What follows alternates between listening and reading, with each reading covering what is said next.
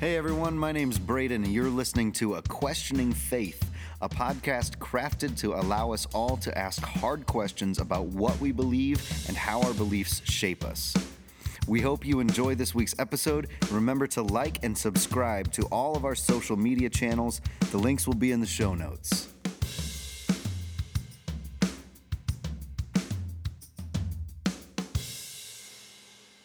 All right, so this is our second episode of A Questioning Faith, and we are again exploring life through the lens of the book Enter Into My Rest by John Thomas Fuhler. And the chapter that we'll begin with today, and we'll just see where it goes, is Here I Am, maybe the longest chapter in the book, a foundational chapter that paints the picture of John's formation, John's Christian formation.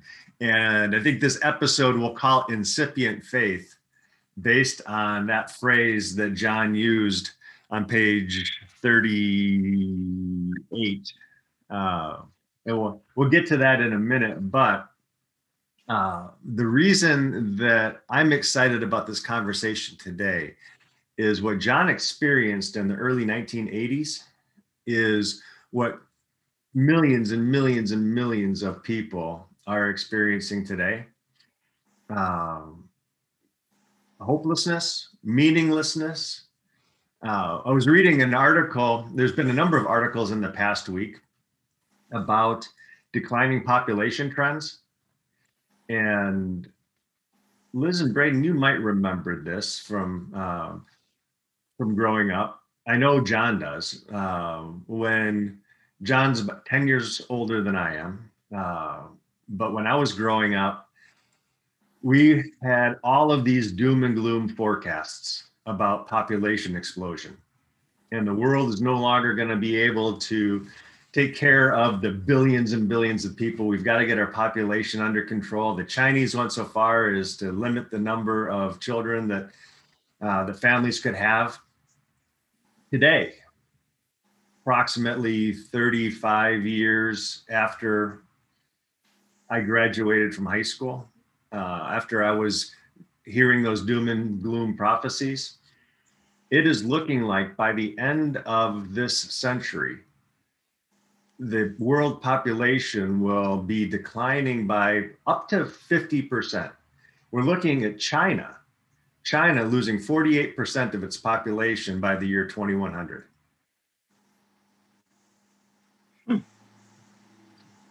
My kids, my daughter thinks it would be nice to have a child. My boys, none of them want children. Why would you bring children into a world that's so broken? Why would you bring kids into this mess? And so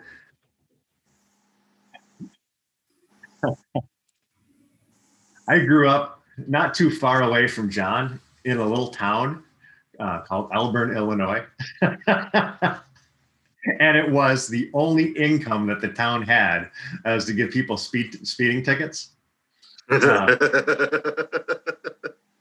So I'm going to begin our conversation with John's story. And I have to tell y'all, when Eric and I were talking about this chapter a few weeks back, I asked him, "Can you tell about what city I'm writing?" He nailed it first time. So John is in Speed Trap, America, population 2,000. Community which had one church, 5 taverns, and a gas station, and a school, an elementary school, apparently, because he hit rock bottom right there, and at the end of the day fell asleep next to a school, and the janitor gave him money to call home. So this is what is going through John's mind as he's hitchhiking away from the house. I had been suicidal since puberty, at which time in my life hopelessness overtook me. Not that there weren't entertaining distractions, there were. Underlying the facade, however, were toxic levels of mind-clouding mercury. You grew up near Love's Canal. Is that about the area? You talking to me? Yeah. It probably entered the brain in upstate New York. It was a paper mill town. Paper mill. Okay. And the absence of reason to endure this life. I had lived in such a way that I had done everything I could imagine doing. Perhaps I have a limited imagination. And not having been raised in the church, I felt no moral imperative not to commit suicide. The Cold War was winding down. In my internal relations since 1950s class, we discussed the millions of people who would be mere collateral damage during a nuclear attack, as if we were discussing going to Vegas for a week of indulgence. Am I the only one that thinks this is a little insane? If they suddenly announced the Russians had launched a nuclear missile attack targeting the Midwest, I would walk to the edge of town and watch the sunset. How many times have my friends and I discussed this possibility? Tricky Dick's got his finger on the button. And one night during a drinking binge, he's going to let it all go. I was already headed for a nervous breakdown by the time I graduated college. 17 years of education, 1 college degree, and I didn't even know how to take care of myself. I was finished. I made the decision to end my life right there in Speed Trap, USA.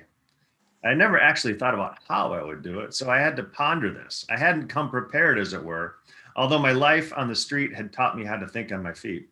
Unexpectedly, I heard a voice. It was Mary, the mother of Jesus. What would you feel if your younger brother did this? She asked.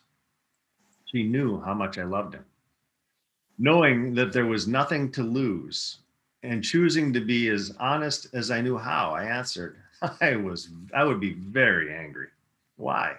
Her question neutralized me completely because I would know that he wasn't seeing all the options available to him. She challenged me in that moment to find the options in my life that I couldn't see.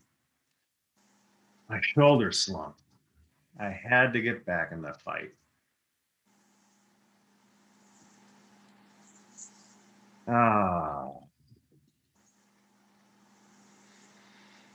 The intense July. So John goes to meet a friend, then writes, the intense July afternoon oozed into the future. Over and over, I tried to integrate all the loose ends into a coherent whole. My mother's violence, her death, my roommates, my education, current world events, apparent environmental collapse, the incipient spirituality, which I was attempting to live out, and now Bible prophecy. I had no context for any of this. It overwhelmed me. On top of all of the confusion were so many toxic emotions, as well as my physical illness. I was a wreck inside and out. No joy, no love, no peace. I was completely and utterly broken. Then it happened. The Lord took me. I thought I was having a heart attack. So rapidly was it beating in my chest. The pain in my muscles and joints was excruciating. My roommates were arguing in the background while my friends looked anxiously into my eyes. What's the matter? Purple-tipped arrows of light pierced my mind as I was filled with his presence. A voice as gentle as a butterfly wings beating, speaking out of my heart said, "Here I am." The light of his presence permeated everything around me. Everything was gone except the body that appeared like crystals of every color of the rainbow, with purple circles of light surrounding the eyes. His presence was my only remaining link between materiality and spirit. The light was simultaneously rock solid, freezing cold, and an all-consuming fire. Every pain I had ever known, I experienced in that moment, and at the same time, my eyes experienced the greatest possible pleasure. Everything was as if permeated by one solid block of living, frozen, eternal light. In that short epiphany, I understood what I had been missing. So much to talk about there. But I think, John, you have just so perfectly nailed what's happening in the world today.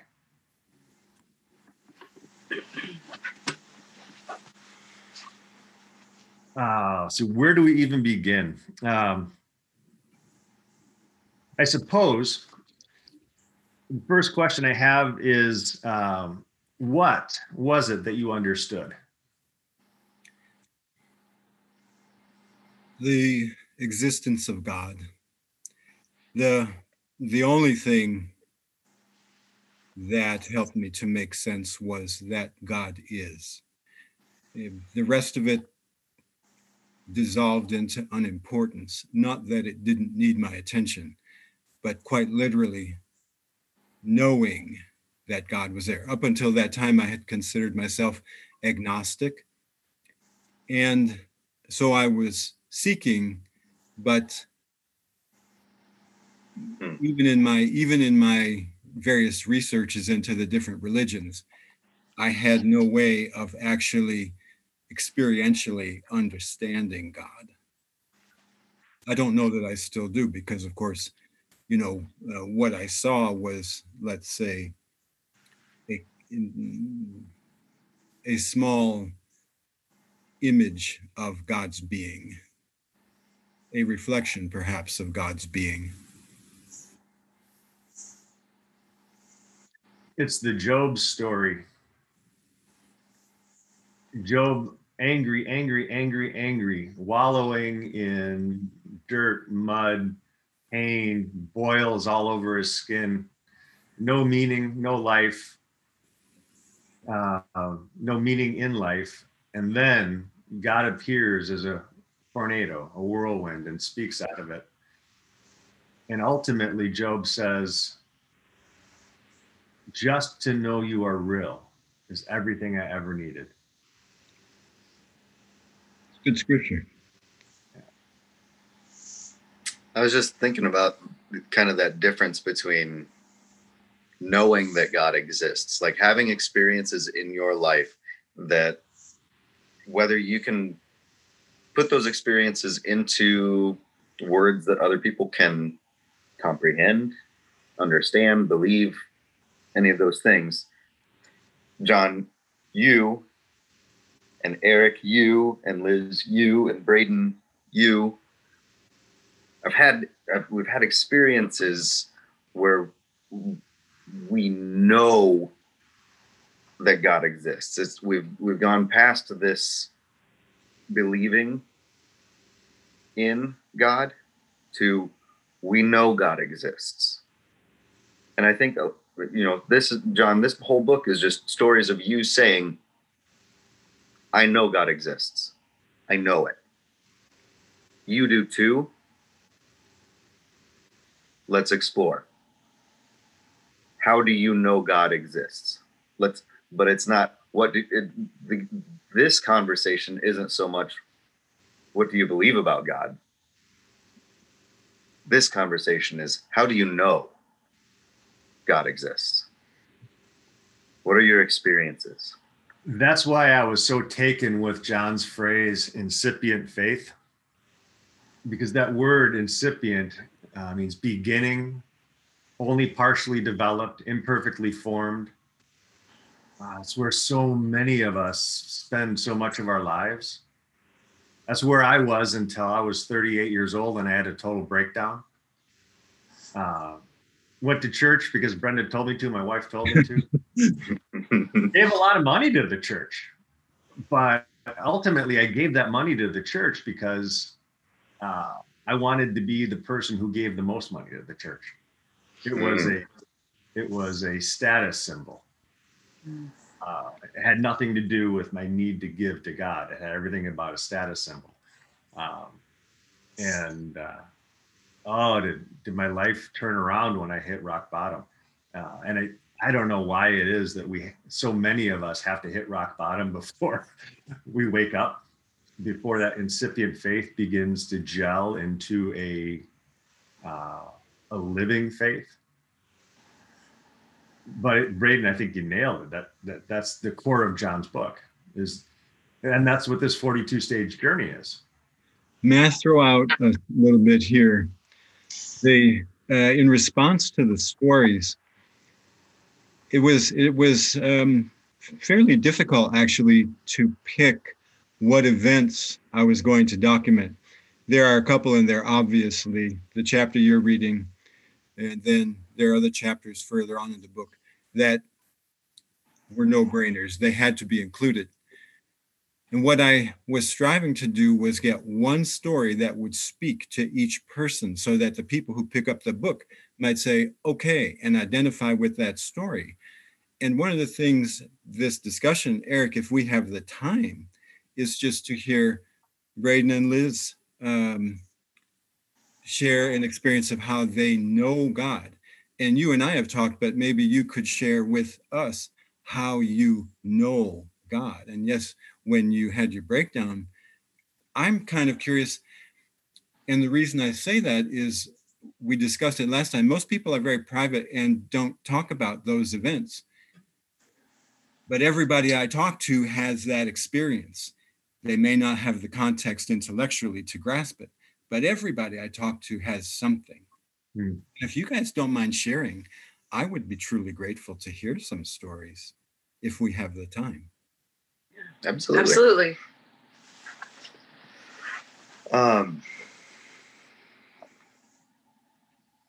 Okay. I'll start with this one. Last September, I also experienced a massive breakdown. Was ready to take my life. My wife came to my rescue, literally. And I spent 3 days in the hospital. And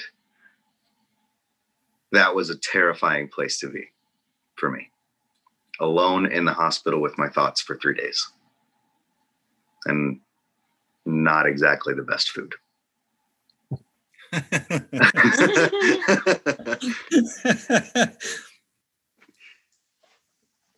But it was during those 3 days I'm beginning to recognize that was me coming out of the wilderness. That wasn't my wilderness. That was me coming out of the wilderness. And it's put things in perspective for me. It's put my life in perspective for me. It's put the gifts of my life, the multiple gifts of my life in perspective in ways that I didn't have before. And so I'm open to it. I've always been talking about the difference between belief and knowing. I've always believed that there's something bigger than me there. It's there. I may not have always known it, but I've always believed it. And if I go back, and I'm working on that now, if I go back through my life, I'm sure I can re-identify some times where God poked the finger right into my little existence and said, hey, wake up. And I didn't listen. But being more aware of it, in November, I was asked to preach for Eric because he was going to be gone. And so it's November. So obviously we're talking about Thanksgiving. We were right close to it. I think it was the Sunday right before Thanksgiving. And so I was going to be talking about giving thanks and giving thanks in all circumstances, no matter what happens. And then what happened to me as I'm trying to plan a sermon and have a bunch of thoughts to share with the community on being thankful for everything. But that Friday night, my mom got diagnosed with COVID. And I was, again, just terrified because we watch the news. We know people from our congregation that have passed away. And it seemed like a real possibility. So that Friday night, I'm standing in my bedroom and I say out loud, how am I supposed to give thanks in this? How am I supposed to go and preach thankfulness with this?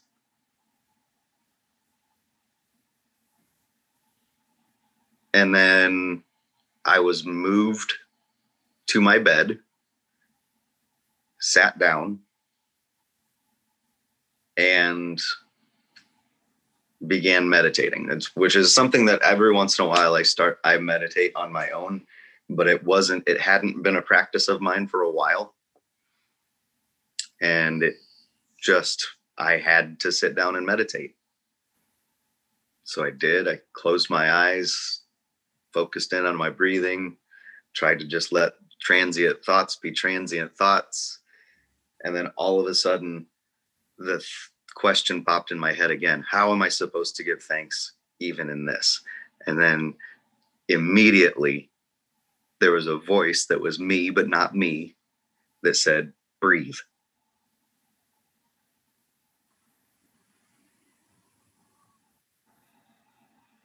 Breathe. And every time I tried to fight it, every time I tried to wiggle away from, but breathe. That clear. Breathe. That's how.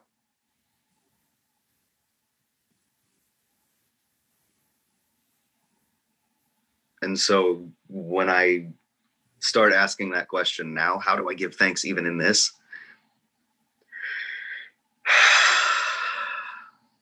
I just did. Like that was the sermon that was the landing point for that sermon that Sunday was, how do we give thanks even with all of the garbage that's going on? You did. You don't have to ask the question. You already gave thanks. You kept breathing. You kept going forward. You gave thanks. That was brilliant. It wasn't me.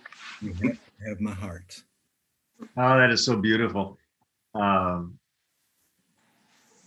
Tillich was in the 40s, 50s, and 60s. We had celebrity pastors, celebrity theologians, not celebrity pastors, celebrity theologians. And Paul Tillich was one of them. People that were shaping the way we understood God in America. And he was on the cover of Time magazine because he made such a huge impact in society. And the world was trying to figure out where was God coming out of the mess of World War I and World War II. And so these were huge, important conversations. And Paul Tillich wrote a book called The Courage to Be. And he summarizes the courage to be with the courage to take one more step when we don't think we have the energy to do it. The courage not to kill ourselves. The courage to step into this mess is the proof of God in our lives, because it's so easy to give up. Who in their right mind wouldn't give up, is what Tillich's message is. It's the courage to be. And I think that is exactly what God gave you, Brady. Yeah. Breathe. One more step. Breathe. Yeah. And so that has kind of been my focus over the last few months is, and Eric, you've been mentoring me through some of these things, but just what's the next step? Don't focus on the what if this happens. Don't focus on the what if I did this differently. What if it's just what's next? What's the next thing? What's the next best thing that we can do? And then let's go do it. Let's figure out how to do it and step out and just go. Because we know God's there. We know God's not letting us down. God hasn't before. God won't in the future. The universe is good. Amen. I like that.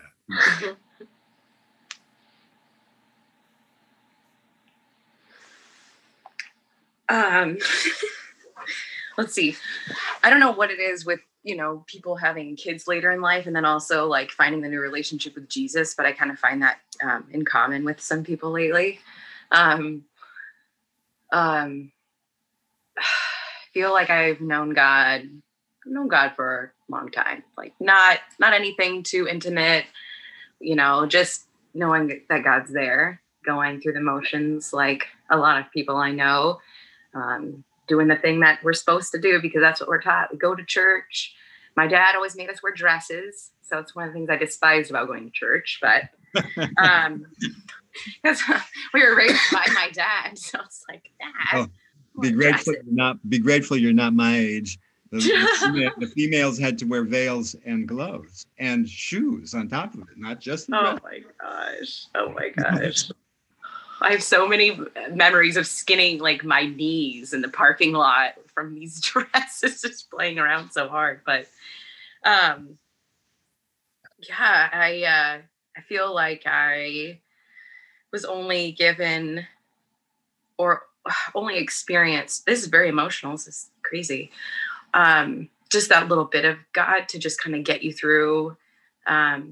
Now, when I went off to college at Chico State in Northern California, I don't feel like I brought God with me. I didn't go to church. I didn't really associate with anybody. It was all about sports and school and party. And then it really wasn't until I started going to a big non-denom church in Los Angeles called the Oasis. And it helped me to it gave me that servant's heart to just, I want to volunteer. It's one of those churches that you just want to be a part of it. And you want to write down every single word that the pastor is saying. At the same time, I felt so small there, that I would never get to know that pastor. And I was really interested in ministry. I went into an intern program with that church, and ended up, when God wants you to move, you go. So I was actually in my job that time up for a position in Canada, and I got that. So I basically was plucked out of California in Canada in April. I've never driven in snow. It's still not that great at it. Yeah. So anyway, it was me and a team of 3 other people, and I spent so much time with God. And it literally took me being plucked away from my family, my friends, my job, everything that I knew. And there were some crazy, just temptation things that happened. And I was just like, yeah, no. And I just knew that relationship that I was, creating would just become something bigger. But then, of course, that falls to the wayside as life goes on. And then God plucked me from California and took me to Grand Island, Nebraska. So, which here I am with Braden, and I worked in a church doing the children's ministry, and I love doing that. But I just did it as a job. I didn't have the relationship that I know I have with God now. And that breaking point was, it was with Braden trying to kill himself. Flash forward to now. Last year, Braden and I were singing with our new pastor, Eric, in his 3 churches, and just kind of felt chaotic. And I'm working a job that just creates more anxiety for me. So Braden, was in the hospital. My anxiety was just out of control. I already had anxiety, already on medication for it. And my husband tries to take his life, and I'm the one that pulls up in the car to stop him from driving and crashing. And I just was shaking. I wasn't myself. And I had talked to a therapist, and they said, yeah, you have a traumatic, you've had a trauma with witnessing this.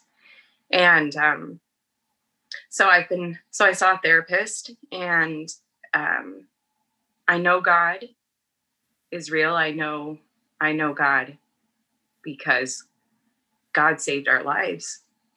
God put us in the right place because, and God had more faith in us than we did in ourselves,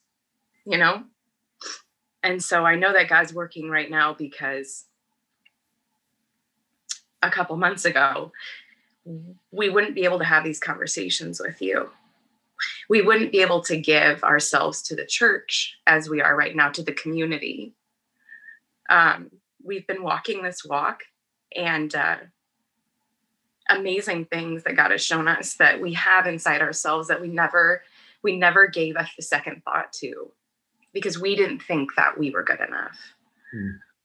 And so in learning more about God and the love that God has for us, and just the amazing things where we're going and the possibilities, there's a lot of uncertainty, but it's sure easier to go through it with the support, with learning and developing this relationship with God even more.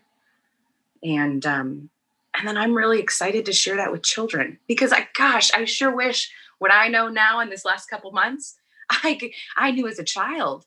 I think that would have changed my relationship completely. And I want kids to have that new life experience, that new life relationship with God, not this one that we just throw in the Sunday school, papers, and we just teach the same thing. And so back to where we first started, in a world where it's crazy, and why would you want to have kids? Because it's a piece of yourself that you're giving, and it's I don't know what's going to happen in the world, but I'm sure going to try. I'm going to see what happens. And I think becoming a mother was one of the best things that ever happened to me.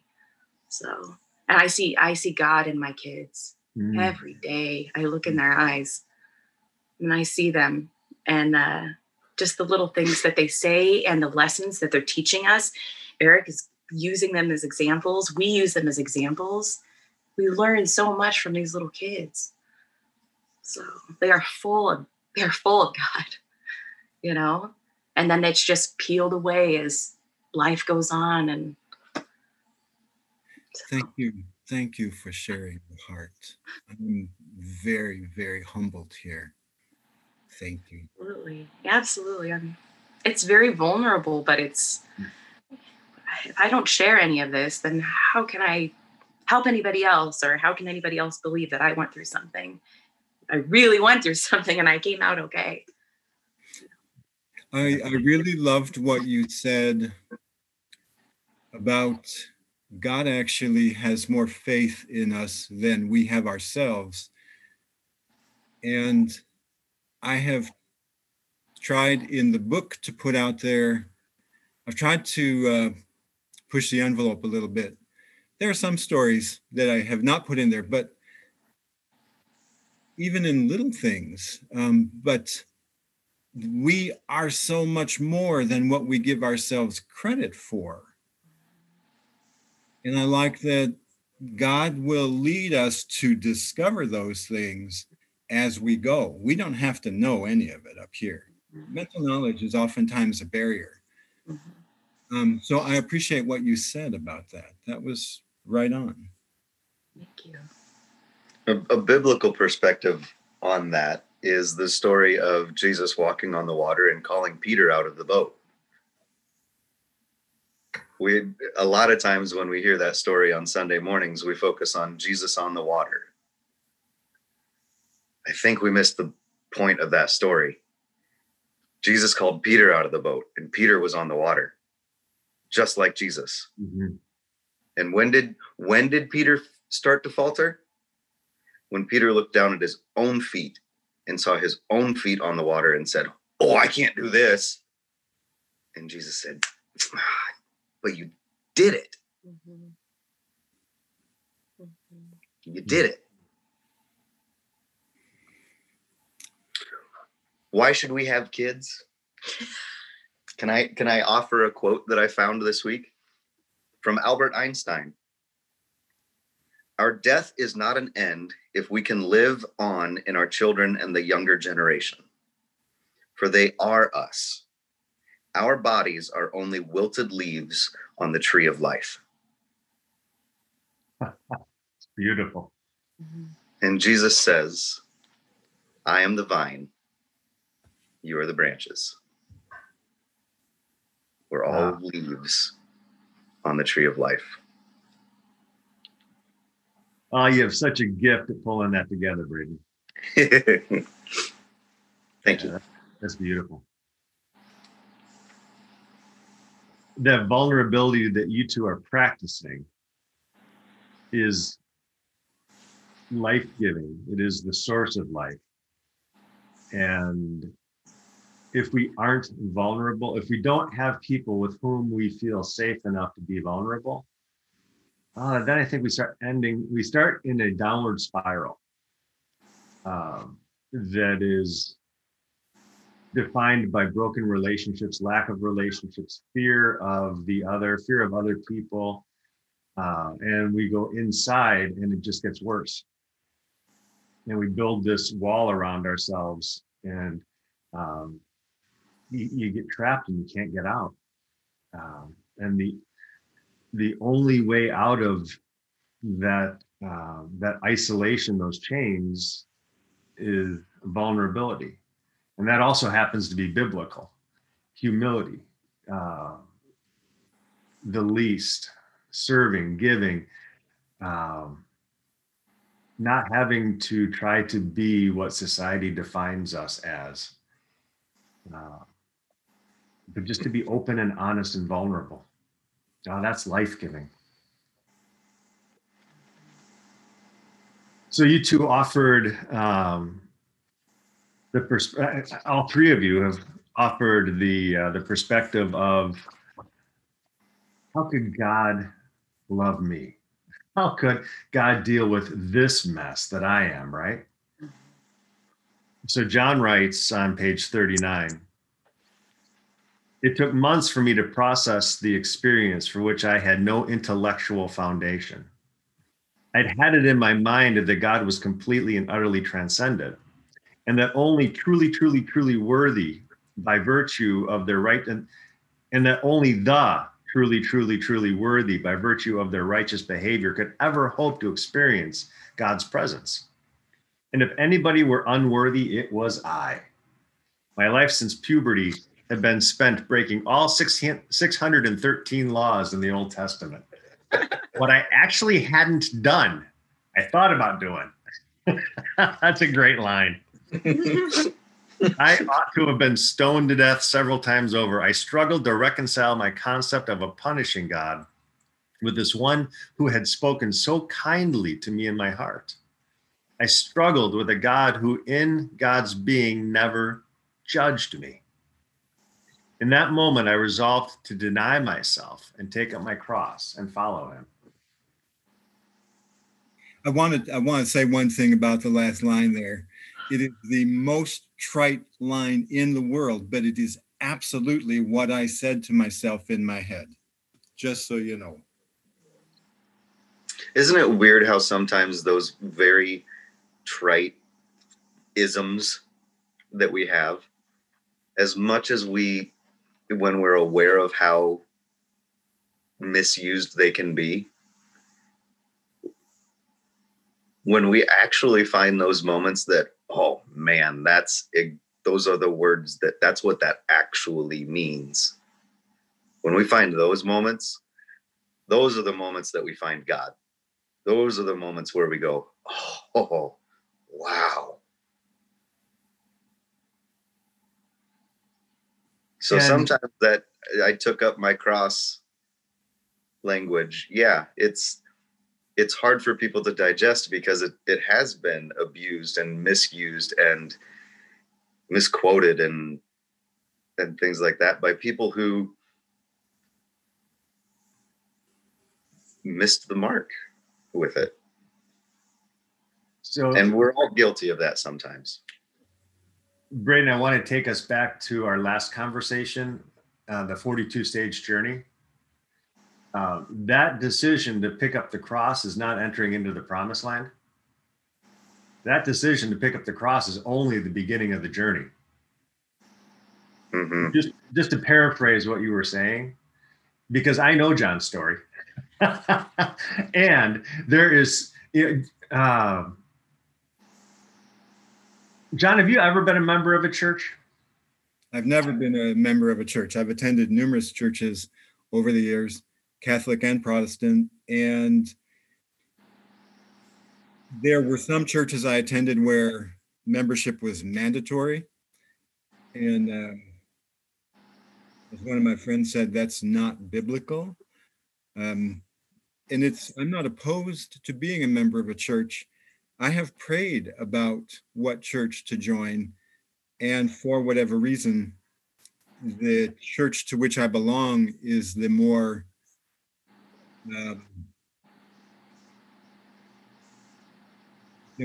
general assembly of believers. I think that is the real church. We have a church going on right now with 4 people, and that is the church to which I belong. So Amen. ultimately, ultimately, that's what Braden and Liz and I have been imagining. And that's why we're doing this podcast. Because we don't see the church as a building or even a select group of people who joined in membership, but people who are learning, are seeking, who are knocking on the door, who are trying to build that faith from being incipient to being solid. And so the reason why I asked John that question is because from that point forward, John began to learn what it meant to be in relationship with God, what it meant to follow Jesus. And John, you tried all kinds of different things, from asceticism, incredible asceticism. If I own anything that I'm not following Jesus, and I know that you now look back on those times and think, what was I doing? But there were formation times, right?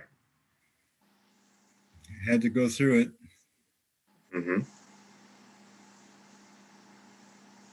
I have to say, one of the major reasons for going that route was I knew the corruption in my heart, and I knew that I couldn't trust my heart. And since I did not have a foundation, never having taken any kind of catechism from any religion of any kind, I literally had to recreate my mind. And so I got rid of everything and started from scratch. You're describing metanoia. So Jesus announces his ministry in Gospel of Mark. He stands up in front of the people and says, Evangelion, good news, good news. The kingdom of God is at hand. Metanoia, and enter the kingdom. Change the way you think. How do we change the way we think? How do we get rid of all of the baggage with which we've been encumbered, enchained, enslaved to? I don't know if there is one answer, but I think this conversation is a way to work through some of that. There are so many people who believe in a God that just isn't real. It's this straw man that evangelical Christianity has created, a God of rules and anger and hatred and judgment that just isn't the God that the 4 of us have experienced. The God that'll scare the hell out of you. That's right. Hey, do you know how you make holy water? How? You boil the hell out of it.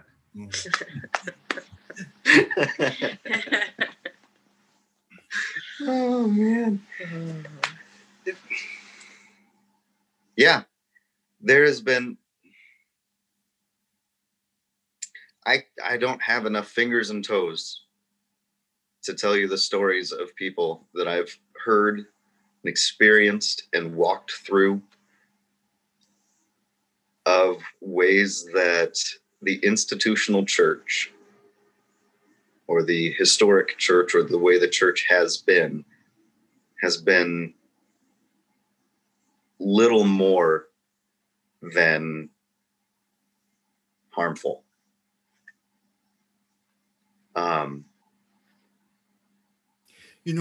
Along this line, and it is not in judgment of any church, this is a true statement of fact.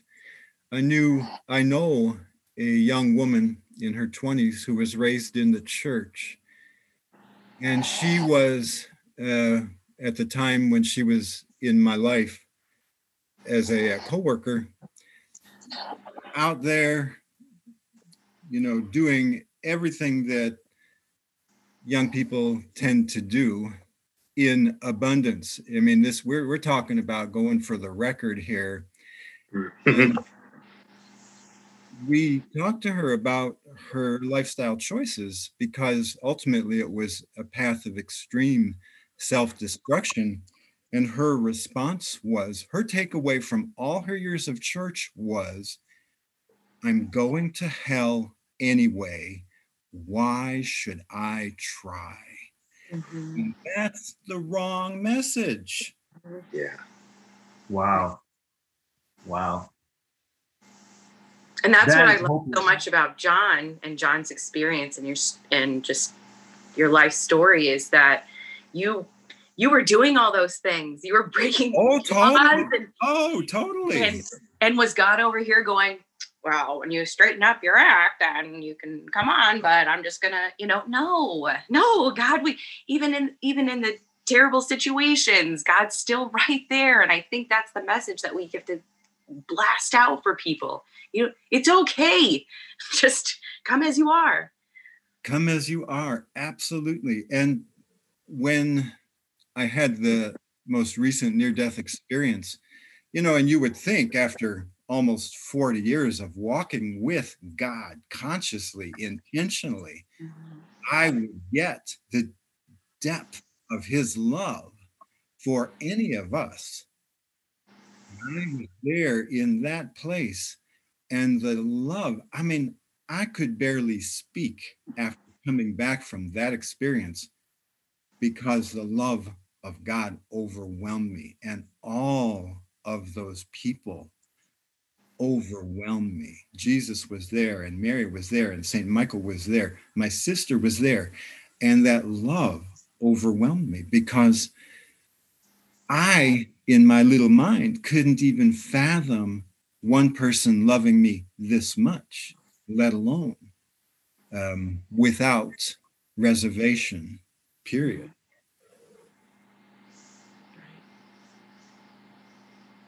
I don't know what the fear is. I don't know what the motivation is. I can guess. When people grow up in a system, call it a cult, in which you are told to believe this way, or you can't be part of the group. I think that's a definition of a cult, right?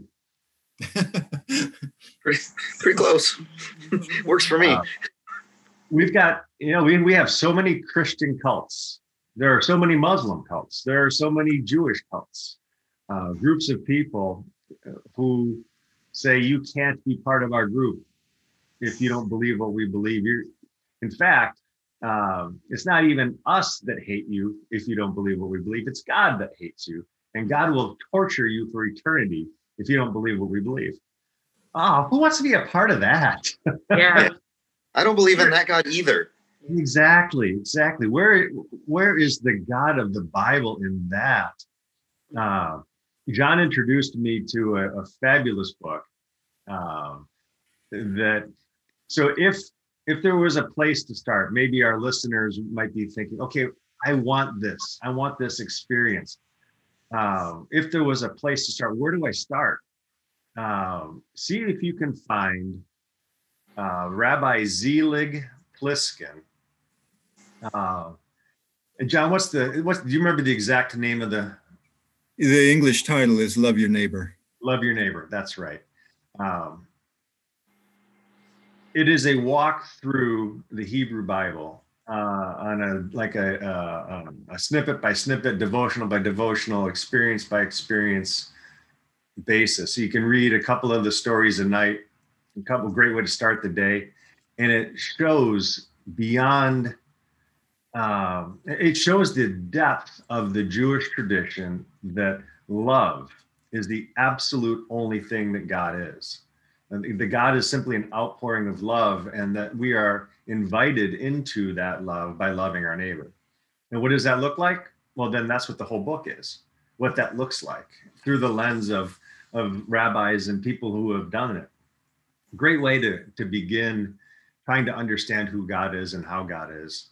Uh, and a way to begin to understand the Bible, because it is the Bible from a beginner's standpoint is terrifying. How do I understand this? And ultimately, that's one of the reasons why I asked John about, have you ever been a member of a church? Well, I know you haven't been, but you have gone on a deep intellectual journey studying. How could this God be? Who is this God? And for many people, it's the church where that study begins, but it doesn't have to be. We live in a world of incredible resources and podcasts and books, and I don't think there's a right place to start as long as we start. And we pray and we ask God to guide us in our seeking. My experience is that God has guided us. So some of those books up there, I began reading. I'm a book nerd, so I began reading 1800s. I wanted to see some of the great writers of the last couple hundred years thought about God. And so this is the Gospel of John, written in 1919, the Gospel according to St. John by B.F. Westcott. I read the whole darn book, highlighted, read the footnotes, and those footnotes led me to the life and times of Jesus, the Messiah, the mystical elements of religion. I'm no longer necessarily following what these authors wrote, but it was my starting point. Moved me into newer perspectives. So just start. Whoever you are, wherever you are, just start and invite God to teach you and guide you. It's more about willingness and openness than anything. Be open and willing to hear God however God comes to you. And the thing that I've learned the most is, again, as trite as it sounds, expect the unexpected. Mm. When I begin to say, God, I want you to talk to me this way at this time and say these words so I know you're there, that's usually when it stops happening. But when I am just saying, God, let me see you. Let me see you. Let me hear you. Say something. Let me be open enough to it. Never fails. And what I like about that statement is, what does God tell Moses when Moses asks to see a vision of him? God doesn't say, oh, no, I'm not going to. God says, get in the cave, turn your back, and I'll let you see my back. I'll cover up your eyes until you can see my back. I think that is how we should look at God. He wants to communicate to us. Whatever gender we identify with God, God wants to communicate with us.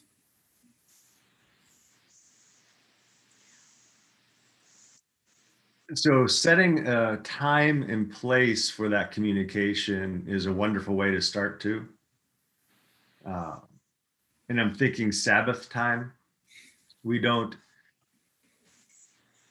do a very good job of setting a time, a sacred time, a set apart. Sacred just means set apart. Set apart for God. To set a sacred time in our lives in which we say, God, of all of the things that I could be doing today, I choose just to sit with you. And it might be breathing. It just might be sitting and breathing and doing what Braden did, trying to calm his mind and not let the thoughts race away, but just maybe one of the great ways of meditation from one of the traditional Hebrew or Jewish ways of meditating is to close your eyes, say, God, of all of the things that I could be doing, I give this time to you. I just want to rest with you in your presence. And then as a way to center the mind, because we truly have monkey minds, all of these thoughts come tearing at us. Some of the rabbis taught to imagine the letters of the alphabet in gold, big golden alphabet letters in the center of your mind, and slowly picture A, B, C, and just and then if something distracts you, don't get angry, because that'll happen. Just say, God, I'm coming back to you. So last week we talked about Thomas Keating, a little bit about Thomas Keating teaching on centering prayer. And he was teaching at a convent, and one of the nuns got so frustrated. She said, "Oh, I'll never get this, Father. I'll never get this. My mind, I had 200 thoughts in 20 minutes. I just can't get my mind to stop." And Thomas said, "Well, that's good news. That's 200 opportunities for you to return to Christ." So, and I think that's I've been thinking about that all week. John and I were reading a book together called The Wisdom Jesus. And I think that was one of the anecdotes in that book. And I've been thinking about that as more than just a meditation technique, but it's our life. It's this 42-stage journey. Every time we mess up, we don't beat ourselves up. It's just an opportunity, another gift, an opportunity for me to return to Christ. Now the Apostle Paul would say, does that mean I should purposely mess up? Well, of course not. Of course not. But we shouldn't beat ourselves up. I mean, if God loves John enough after breaking all 600. Amen. Yeah.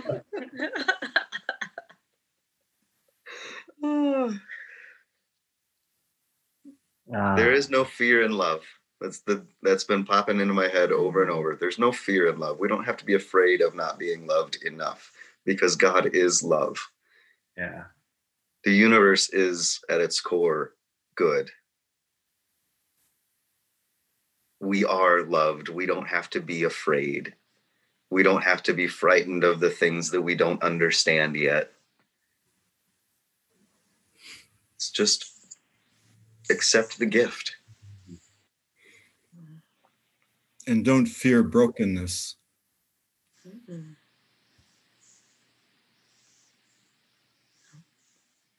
It allows space for God to get in between the cracks. Amen. I agree. Yeah.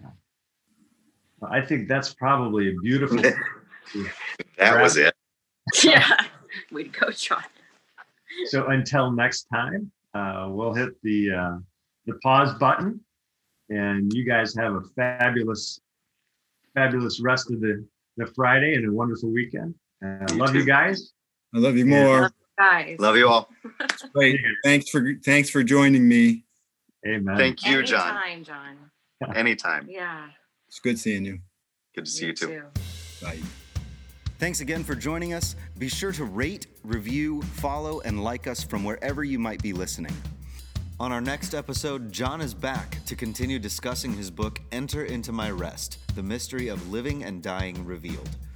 You can find more information about his book at the website www.enterintomyrest.com. That's www.enterintomyrest.com.